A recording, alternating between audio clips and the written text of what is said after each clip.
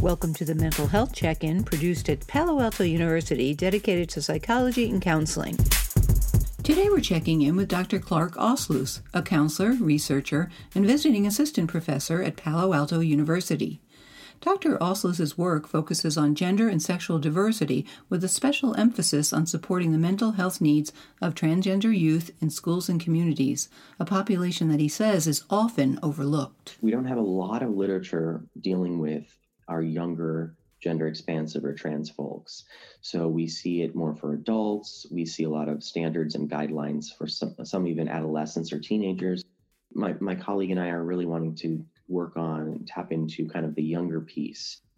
Dr. Ausloss is collaborating with Dr. Lena Salpietro to examine the various aspects of harassment and discrimination of trans and gender-expansive youth. It comes with a unique piece and a challenge in the sense of a lot of times with these ages and certain parental structures or guardians, there's some resistance or there's some ideals about this being exploration or experimentation, which can be true for several children, but oftentimes there's some resistance and processing through how can my young child at this age know about their gender identity?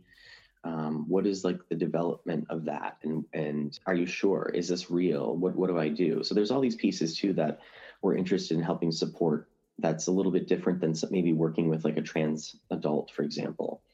So, in this chapter that we're working on, we give a clear case example of something that we see in a school setting with someone who is non-dominant in a sense. And so what does that look like in the school? What if you experience resistance from administration in working with the student? Or what if you have, as we often see, parents who are not affirming of our trans kids, but the trans kids want affirmation and support within the school setting.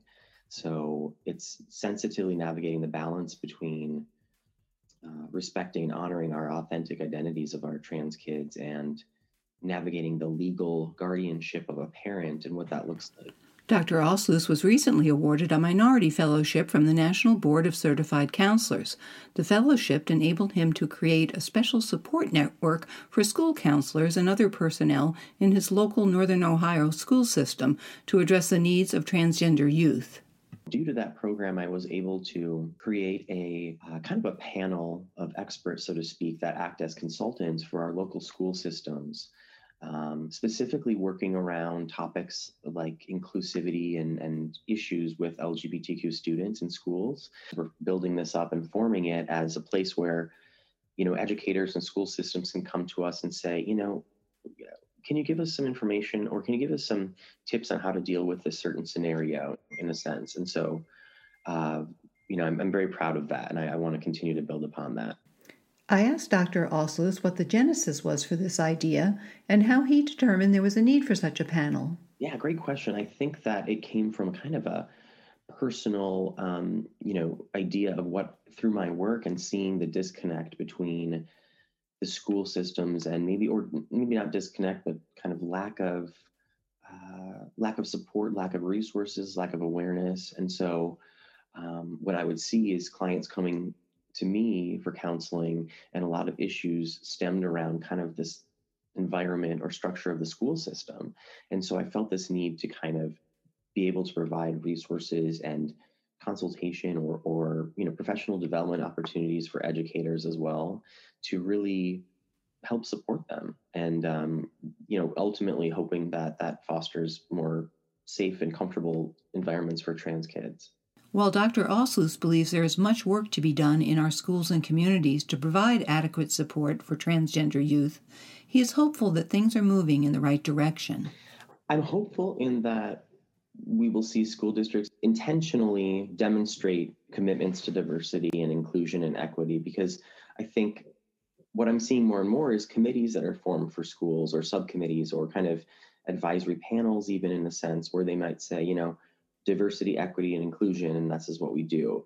But what we're still seeing a disconnect in is kind of like the actionable pieces that come from that. So I'm comforted in seeing that we're seeing more diversity within our administrative structures, But I would also love to see the next step of, it's not just a name. Let's see what we can do within the school setting and kind of getting a climate of students and maybe involving students in a sense in a decision-making processes of student-led groups and things like that. So I would like to see that move forward, and I'm hopeful it will be. One thing I'll add is even further, I'm using transgender as a kind of umbrella term encompassing a lot of different gender identities. Something to keep in mind is, there are students who may not even conform to kind of the binary construct of male or female. And so they might be more fluid with their gender identity and presentation. And so that even more adds a layer that can be complex for teachers and administrators and how to, work with diverse students like that. So I'm hopeful. I'm really hopeful. And I think that, I feel empowered to kind of continue this charge and build community so that we can really increase the impact of and getting schools educated.